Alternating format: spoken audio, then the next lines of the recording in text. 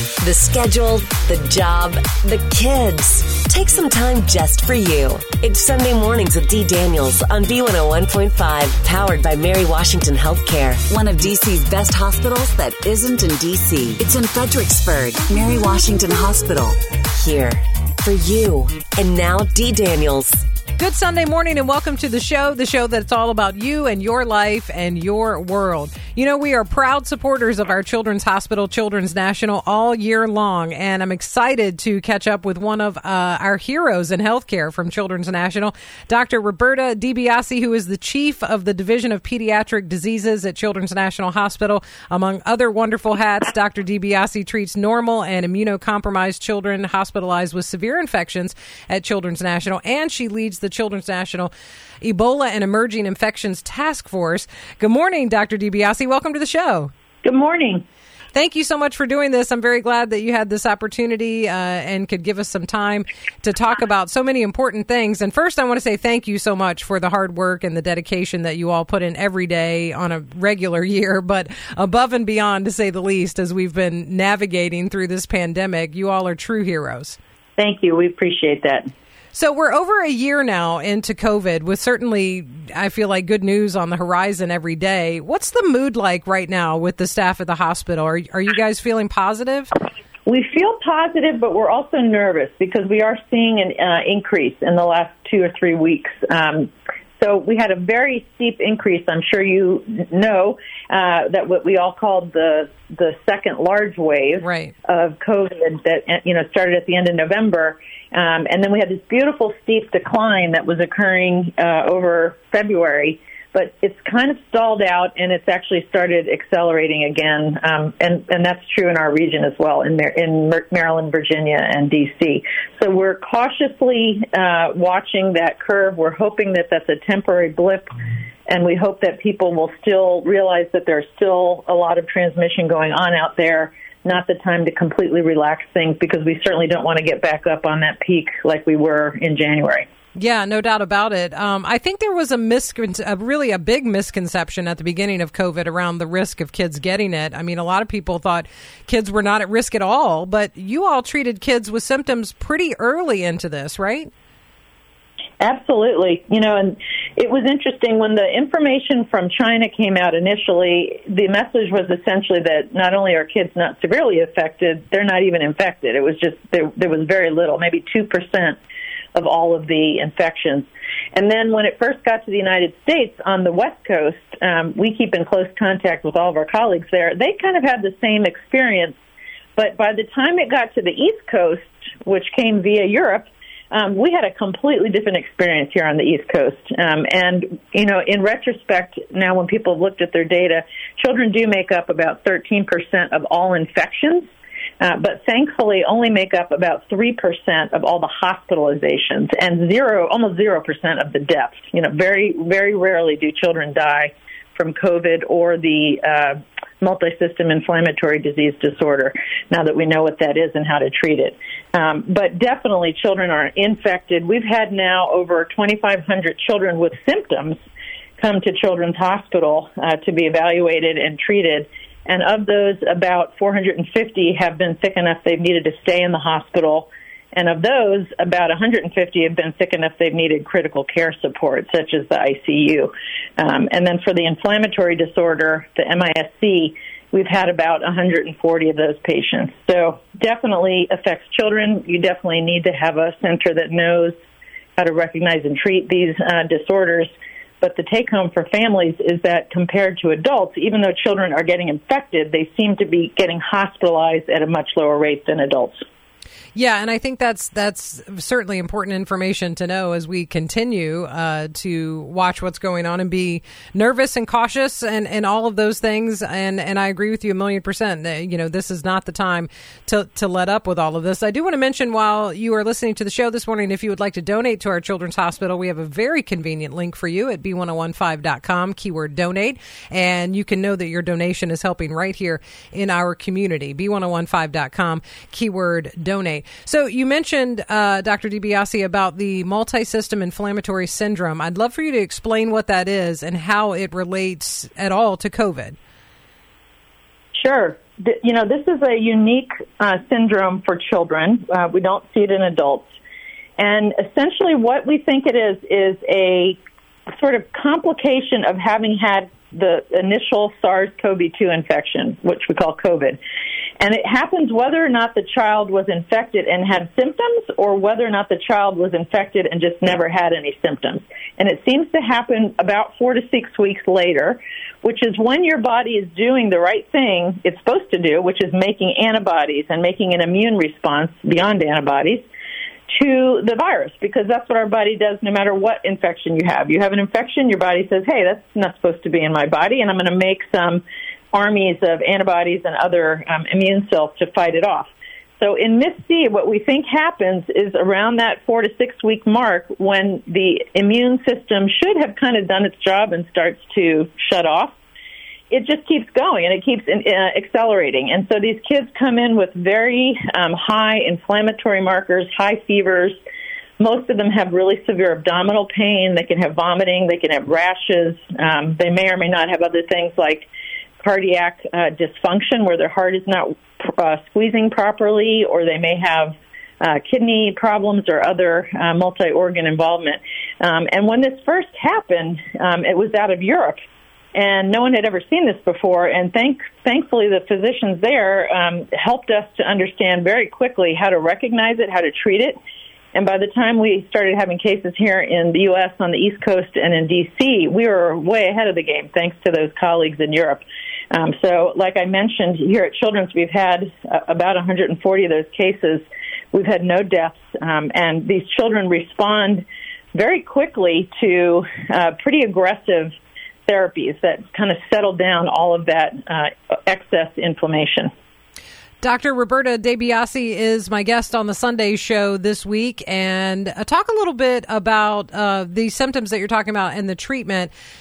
What's the long-lasting effects? I mean, as far as for COVID and as far as for the other as well, the multisystem inflammatory syndrome, are kids recovering quicker than adults? I'm hearing a lot of things, especially about COVID, of people saying some of the effects from COVID lasting for a long time, losing the sense of smell and taste and things like that. What's the difference with kids and how they're responding long term? This is a very, very important question, and it's actually the focus of a big study we'll be doing that will follow up children that have had either regular, what we call primary infection, their first infection with this virus, which is called COVID, if you end up, with symptoms, or the kids with multisystem inflammatory disorder, because obviously there are no adults with that, so this is a unique situation. And we'll be doing a 6-year follow-up of all these children to look at what are the long-term effects, if any, on their blood counts, on their heart function, on their pulmonary, their lung function, and more importantly, what is the impact of this on their quality of life long term? What about their mental health? How about their development? Because these are all things that are unique to children. If they get an infection while they're a child, how can it affect their neurodevelopmental progress? So we don't have an answer to that yet. I can tell you in the short term, since we've had a year now of these patients, the vast majority of them seem to be doing okay. There are children that end up, as I mentioned, in the intensive care unit who have a very similar course to adults, and those tend to be our older adolescents who kind of make sense. They're kind of closer to having the physiology or the workings of an adult, so they have a very similar pattern if they're very ill with the pulmonary illness initially. But we don't know the long-term effects on their lungs or things yet, and that will be the focus of that really important study. Yeah, so important. I mean, it's unbelievable the work that you all have been doing in this last year. I mean, on a regular basis, on a regular year, you're doing so much research at Children's National, doing so many things, and clinical trials and studies and things that are going on. How has your life changed over the course of this year as far as research goes? Because I feel like with the vaccines coming in and the information, it's got to be just so much that's going on. You have so much in front of you, yet so much that we still need to learn. Yeah, I mean, we have been so busy with, taking care of the patients and making sure that we're actually optimizing and, helping other centers because, frankly, we have a lot of patients and, just like we learned from Europe, other centers that don't have as much volume of patients can learn from our experience. So we've kind of prioritized studying our own patient population and spreading the word about what we've found works. So that's step one. The other research, though, is really a collaboration of everyone in the hospital and in our associated research institute. So we've done, for instance, we've done and published research about testing children. How many are positive? How many have antibodies? What percentage of the kids have antibodies?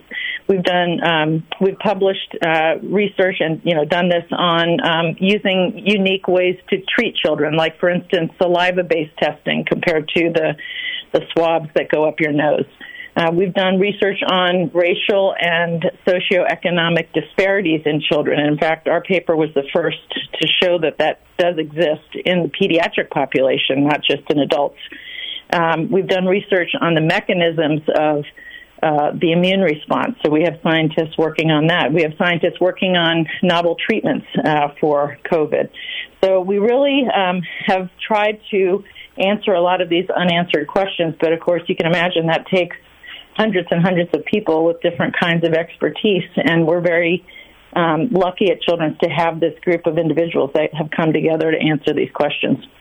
Dr. DeBiasi from Children's National Hospital, my guest on the Sunday show, and I mentioned this earlier, but if you would like to donate to our Children's Hospital all year long, we are raising money for our Children's Hospital in so many different ways, and of course you can know that money stays right here. Your donation helps out our community and our kids right here, which is just fantastic. It's on our website at b1015.com, keyword donate. I want to, coming up, certainly talk about the vaccines. There's so much going on with that. Things are happening very, very quickly. But before I get to that, I do want to mention, as COVID started, Children's National really led the way with kids and testing. You guys had a testing site up pretty immediately, right? Yes, this was a really unique partnership between our emergency medicine group, our laboratory group, who's really been an amazing leader in the country with testing in general, but in particular for pediatrics. And what they did was they came up with a ambulatory either walk-up or drive-up center, which, people now I think are very familiar with those, but at the time it was, not anything that had been done before. Right. And we were the first to have a dedicated pediatric walk-up, drive-up. And that's important because you can imagine it takes a different skill set to do a nasal swab on a small baby or young child compared to a cooperative, adult. So this was really important. They tested thousands of children, and it also gave us really important information about the amount of disease in the community. So at the peak of transmission, when this was going on, nearly 50% or half of the kids that had symptoms actually had positive testing, and that was really unheard of until that had been done at our center. Just amazing things that have been happening over the last year, over a year now at Children's National. And we want to talk more about the testing and the treatments and, of course, the vaccines. And we want to do that coming up right after this break. A big thanks to our sponsor here on the Sunday Morning Show, Mary Washington Healthcare. The journey to pregnancy is different for everyone. Whether your journey to motherhood is a breeze or requires advanced treatment options, Mary Washington Healthcare delivers personalized care for you and your baby with our obstetrics and gynecologic and maternal fetal medicine practices. Our partnership with Children's National Hospital and specialty certified staff in the region's only Level 3 NICU means we are equipped to care for even the smallest miracle. Learn more at mybaby.mwhc.com. Our healthcare workers have gone the distance. Now it's your turn to run or walk the distance. Join Stafford Hospital for the Cabin Fever 5K. Participate virtually between April 9th through the 18th. Get the whole family involved with the Half Mile Kids Fun Run.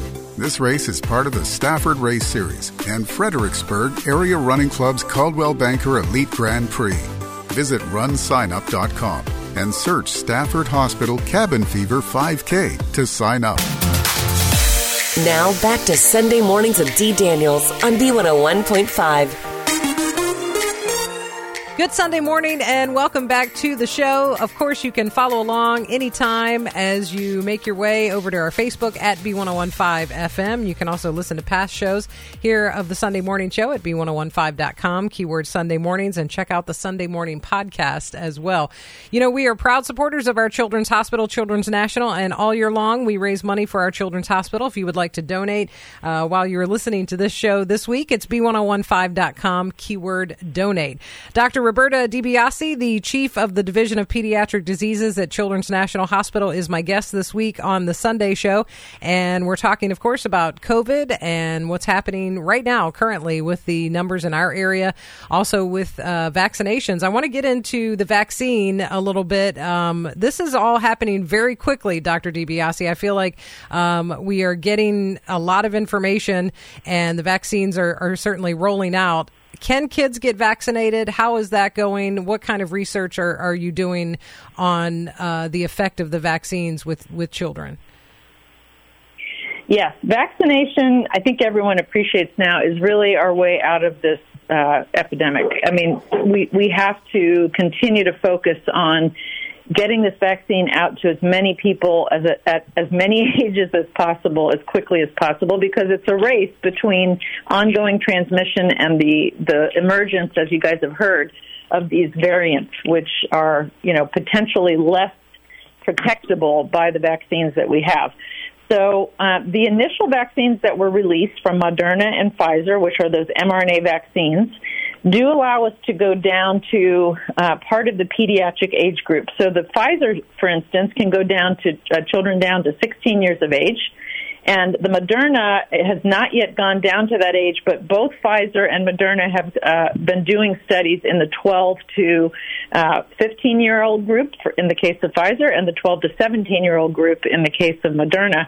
And that data is just coming out even this week. There was some very exciting data that it is highly effective and safe in these age groups. So we expect that will be going to the FDA for review, and we're hoping that by the time, even before kids go back to school, that very important group of children that are down to age 12 could be eligible for vaccines, even if they're a completely normal child, and that's what we're hoping for. Simultaneously, the companies are also continuing to do clinical trials, and by clinical trials we mean we enroll patients, and usually about a half of the people get a placebo and the other half get a vaccine, and we look at the difference in how protective or how often those people get an infection at all, how commonly they get hospitalized, and how commonly they have severe illness or death. Now, in children, we don't have a lot of death, thank goodness, but it's still really important to understand how much we can prevent infection, because we know that children, as I told you, at a time of circulation are a significant part of the equation of the virus continuing to circulate. So the clinical trials are ongoing now and have been initiated that will go down to 6 months of age, and these will be done incrementally. So, in other words, you look at the data that comes out down to age 12, and you say, okay, now let's enroll 5 to 11-year-olds. And if that looks great, now we'll go down from 1 to 5-year-olds and therefore, sequentially go down to younger age groups. So all of that is going on right now. We will certainly be participating in those at Children's, and you'll hear more as the trials become activated. But the take-home point is right now, down to 16, there are many states that have opened up vaccination down to age 16 for children, even with no underlying or underlying medical conditions. You'll see that more and more in the coming weeks as states get more and more supply. My own kids have gotten the vaccine. It's been a thrilling thing to see. They're so happy. So stay tuned, and please, stay in touch with your own local health departments, because they'll be telling you when it's available. Absolutely. As far as children getting the vaccine, is the time frame the same as adults? Like, do they get one shot and then they get a second shot, a couple of weeks down the road? How is it the same sort of thing for kids? Yeah, it depends on the product. So if you're 18-year-olds, for instance, or 17, let's say you're 18, you could get the Pfizer, the Moderna, or the Janssen vaccine. So Moderna would be 2 shots 4 weeks apart. Pfizer would be 2 shots 3 weeks apart, and the Janssen is a single dose. If you're 16 years of age, you're really only eligible for that Pfizer vaccine, but it's the same thing. So it's 2 doses 3 weeks apart.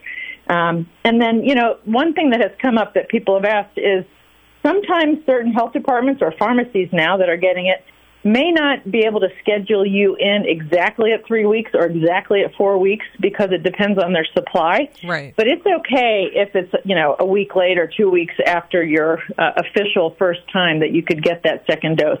We just can't give it earlier, but later is okay. I think I'm glad you said that, because I think that was such a big topic, especially right at the beginning, when we were hearing about, certain groups getting the vaccine and rolling out our phases in Virginia, which seemed to be rolling out very slowly at first, but then, it's opening up as we speak, which is great. But I think that was the big concern of okay, well, what if I missed that date? That's exactly, 3 weeks or 4 weeks from when I got the first one. I might as well not even get it because I missed it. No, absolutely not. That is the wrong message. So, even one shot, we didn't talk about this, even one shot is very protective, at least 50% protective and probably more in the younger kids against infection. And when you get that second shot, it's a boosted effect, and that's what gets us up to those higher 95% that you've heard for the Moderna and Pfizer vaccines, and the 80%, 70 to 80% for the Janssen vaccines. These are all really highly effective and safe vaccines. And a booster effect, it doesn't matter if you get it, at the 3 or 4 week mark or the 5 or the 6 or the 7, you're going to get that boost. So definitely at the first chance you have to get even one dose of vaccine, that is the vaccine you want to get. And talking about booster effects and things like that, what about booster shots later on? I know we're asking you to look into a crystal ball, but do you think that that's going to be something that adults and kids are going to have to get more of later? How is that looking now? Well, up until 11 o'clock last night, I would have said we just don't have the information. But literally yesterday, Pfizer released their 6-month follow-up data from their initial very large clinical trial, which, had 40,000 people. And this is also wonderful, great news that it appears that the amount of protection, which I told you was in the over 90% range, stays that way for at least 6 months. So we now have 6 months that show at that point it is still just as effective as, when you first got your first 2 shots. Now, of course, that has to be done longer, and they'll be doing that. So we'll have, 9-month data and year-long data. But the fact that it stays that high for 6 months, it's not going to just disappear the next month. So usually what happens with vaccine antibodies is they kind of slowly drift down and wane to a point where they're not as protective. But we're not seeing really any appreciable decline in that protection for at least 6 months for the Pfizer vaccine. We expect that to be the case for Moderna because they're very similar. We don't have that data yet. And then we will not know yet for Janssen, but everyone will be accumulating that same kind of information, which will be shared with the public. So, the bottom line is whether or not we need a booster depends on 2 factors. One is how well does the vaccine antibodies that are made stay? And right now that looks very optimistic that they stay very well. But the other part is how much is in the community, because quite honestly, if everyone is vaccinated and this goes away, we're not going to need a booster, right? But if it's still highly circulating and they wane, then we are going to need boosters. Well, yeah, and that's certainly positive news. I'm glad you shared that, and you're getting it, fresh from last night. I love it. It's just fantastic. Yeah. Dr. Roberta DeBiasi, my guest on the Sunday show. Don't forget you can donate to our children's hospital at b1015.com, keyword donate, as we are talking about all of these wonderful things that are going on at Children's National and the research they're doing and just amazing things. Speaking of the hospital, I want to talk about Children's National, the building, just for a moment. It's been too long since I've been to the hospital and inside. Of course, visitors were not allowed for a long time. Are you allowing visitors now? What are the restrictions at the hospital now? We do allow 1 visitor per patient. We don't allow, for instance, outside groups, and a lot of the events that we used to have. We're not opening that up yet because it's just too high risk a situation. But for instance, if your child was admitted to the hospital, we do allow one visitor to remain with them. And we do very careful screening of anyone that comes, even to walk into the building, any of our employees, any of our contractors. We have a very strict system. Every single day when you show up for work, you need to fill out information to make sure that you're not having symptoms. So it is still restricted because, as I mentioned, there's still a lot of circulation in the community right now. So we haven't gotten to the point where we can just open things up yet. Yeah, that makes sense. And I mean, I'm glad you guys are taking such high precaution. We certainly missed doing our live radiothon from the beautiful atrium of the hospital. But at the same time, obviously, the health of the children and the families and the staff, certainly top priority, no doubt about it. How has your day-to-day changed since COVID? I mean, you guys have had to be so on it all the time. I mean, I'm sure it has just been exhausting. We watch all of these things on TV and our healthcare workers just being in it just constantly with this. How has the look and the landscape, not only of your day-to-day, but also of the hospital changed? Do you have sections for COVID and COVID-related things? Yeah, that's a great question. So I kind of see it in three ways. So, first of all, to answer your question, is there a special area? Yes, indeed, there is. So we, as I mentioned, have a very strong emerging infections program. And so COVID is an example of a new infection that has emerged and caused a new highly contagious disease. But throughout history, there have been many, many of these types of diseases, and there will be many more to come. So examples are Ebola and Zika virus and anthrax and all these things that come up and are scary because they can, cause severe disease and be very infectious. So at Children's, we established what's called a special isolation unit, which is a state-of-the-art area of the hospital that keeps the patients that we take care of and the staff that are taking care of them essentially segregated completely from the rest of the hospital. And that's important not only for the patients, but it's important for the rest of the operations of the hospital because there are still kids that need care for everything else, broken legs and surgery and appendicitis and all other kinds of infections. So we can't just shut down the whole hospital and not take care of those children. So we have used that unit very effectively both during Ebola and now during the COVID outbreak. And we have areas that are for both the kids that are hospitalized but don't need critical ill care, as well as those that need our intensive care doctors who are so amazing and specialized in what they do. So that answers that question. But I think the three things I've seen is we really miss being with each other every day because it is a stressful job. Yeah. It's a rewarding job, but having the direct contact with your colleagues each day, face-to-face, is really important for morale and for, just well-being. And to not have that, because a lot of our docs that are not doing direct patient care or researchers were actually off-site. So that we miss that, and that's an important part of, well-being.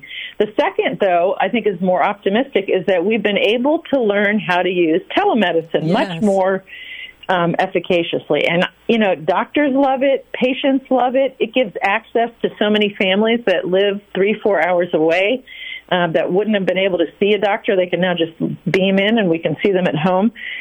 We can, if we're running 10 minutes late because we've had a sicker patient ahead, it's so much easier for the family. The child can go out and play, and then, they can come grab them as soon as the doc gets on instead of them sitting in a confined waiting room. So, I think what we've learned through this is that telemedicine is the way of the future. Not for everything, but many, many patients can get better care with telemedicine, and we certainly hope that will continue after this pandemic. And then the third is the same technology that we use for seeing patients with telemedicine. We've now realized we can actually do a lot of our work by telemedicine. So, for instance, conferences where everyone drove in from 20 states and got in one room, well, those can be done pretty well by telemedicine, and we can actually have our colleagues from Europe on the same phone call. So it's not going to completely replace in-person care or conferences or anything, but we realized that it was underutilized before this pandemic, and we don't want it to completely go away even when this virus goes away. So I think there's always a silver lining, and that would definitely be one of them. Oh, definitely. And I think it's very positive. I mean, our son has been treated for Crohn's over the years at Children's National, and to be able to do telemedicine with his doctors has just been really great. And to be able to just do that check in, even, that we're an hour down the road, it saves the hour in DC traffic. So, right. It's pretty fantastic. And I think families are appreciating that. I'm sure doctors are as well, as you said. So that is wonderful. B1015.com, keyword donate if you want to give to our Children's Hospital, Children's National, and so many wonderful things that they are doing. Dr. DeBiasi, thank you so much for what you're doing. Thank you for your hard work and your research and everything that you all are doing at Children's National. We appreciate every little thing that's happening, every big thing that's happening. So many things that we didn't even have time to talk about today, but I know that you guys are on the case, and that makes us all feel better. So thank you very much. Well, we really appreciate your support and all the support from the community. So stay well. Your emails are always welcome. If you have questions or comments about today's show or an idea for a future program, email Dee, that's DEE, at B1015.com. Sunday Mornings with Dee is powered by Mary Washington Healthcare, one of DC's best hospitals that isn't in DC. It's in Fredericksburg, Mary Washington Hospital. Here for you. The thoughts, comments, statements, and opinions of the host and guest are their own, and not necessarily those of Centennial Broadcasting, B101.5, or station management. Thanks for listening to Sunday Mornings with Dee Daniels on B101.5. The journey to pregnancy is different for everyone. Whether your journey to motherhood is a breeze or requires advanced treatment options, Mary Washington Healthcare delivers personalized care for you and your baby with our obstetrics and gynecologic and maternal fetal medicine practices. Our partnership with Children's National Hospital and specialty certified staff in the region's only Level 3 NICU means we are equipped to care for even the smallest miracle. Learn more at mybaby.mwhc.com.